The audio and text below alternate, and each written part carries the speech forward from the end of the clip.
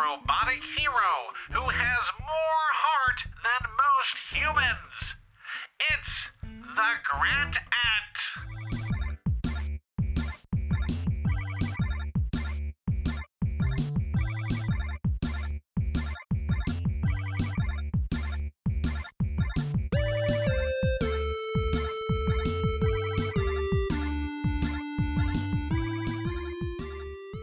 Young robotics engineer Alex Addison was quickly earning praise for her work with edgy Silicon Valley innovator RoboU. While Alex loved the company's modern laboratory and top-secret knowledge base, she had concerns with the organization's mission, eliminating labor from your daily life. Alex saw value in exploring life's bounties and experiencing the world's challenges for oneself. Despite her high-tech work, Alex lived most of her life without the aid of technological conveniences. She was wary of RoboU products like the Deodor-U anti-perspiration vest, the Chew4U food processing dinner plate, and the Walk-U robotic leg thrusters. Alex was most concerned about the yet-to-be-released Be-U, an interface that allowed the user to upload their consciousness to any digital device, thus disconnecting from the physical world altogether. In her spare time, Alex sought to create a robotic device that would instead reconnect users in a more meaningful way to their physical human existence. Through intense research in the fields of philosophy, psychology, and cognitive neuroscience, she grew to believe people are inclined to lose sight of the wonderful world around them and simply need to be reminded to appreciate the positive aspects of their lives. Working tirelessly and incorporating advanced RoboU technologies, Alex built a prototype of what she called the Attitudinator, or the Grat-At for short. It would help users avoid cynicism and embrace an attitude of gratitude. Desperately seeking a way to grant her creation with the gift of artificial human empathy, Alex sought the help of colleague Greg Robo, designer of the Be-U and terminally ill son of the company's founder.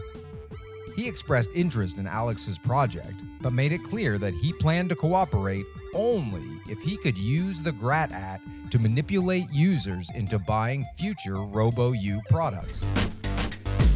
When she refused, Greg stormed away, pledging to tell his father and the board about Alex's use of RoboU proprietary knowledge on a private project.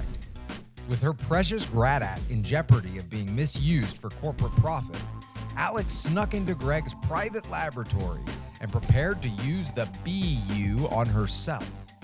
In its experimental state, she knew the machine would leave her body an empty vessel, but she also knew it was worth ending her physical life to give life to the Grat-At.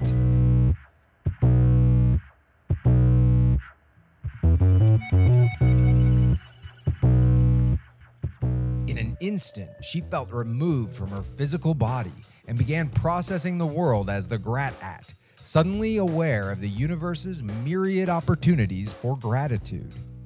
She could calculate moments of thankfulness with astounding speed, and was even able to emit blasts of attitude-changing gratitudinal lasers.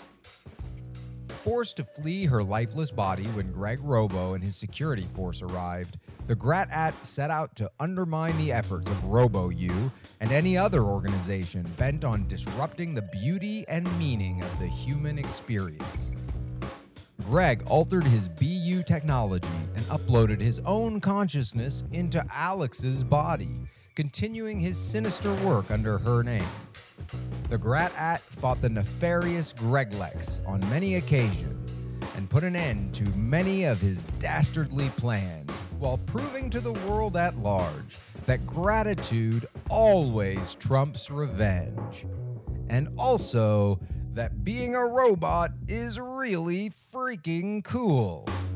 And that robot's name is the Grat-At.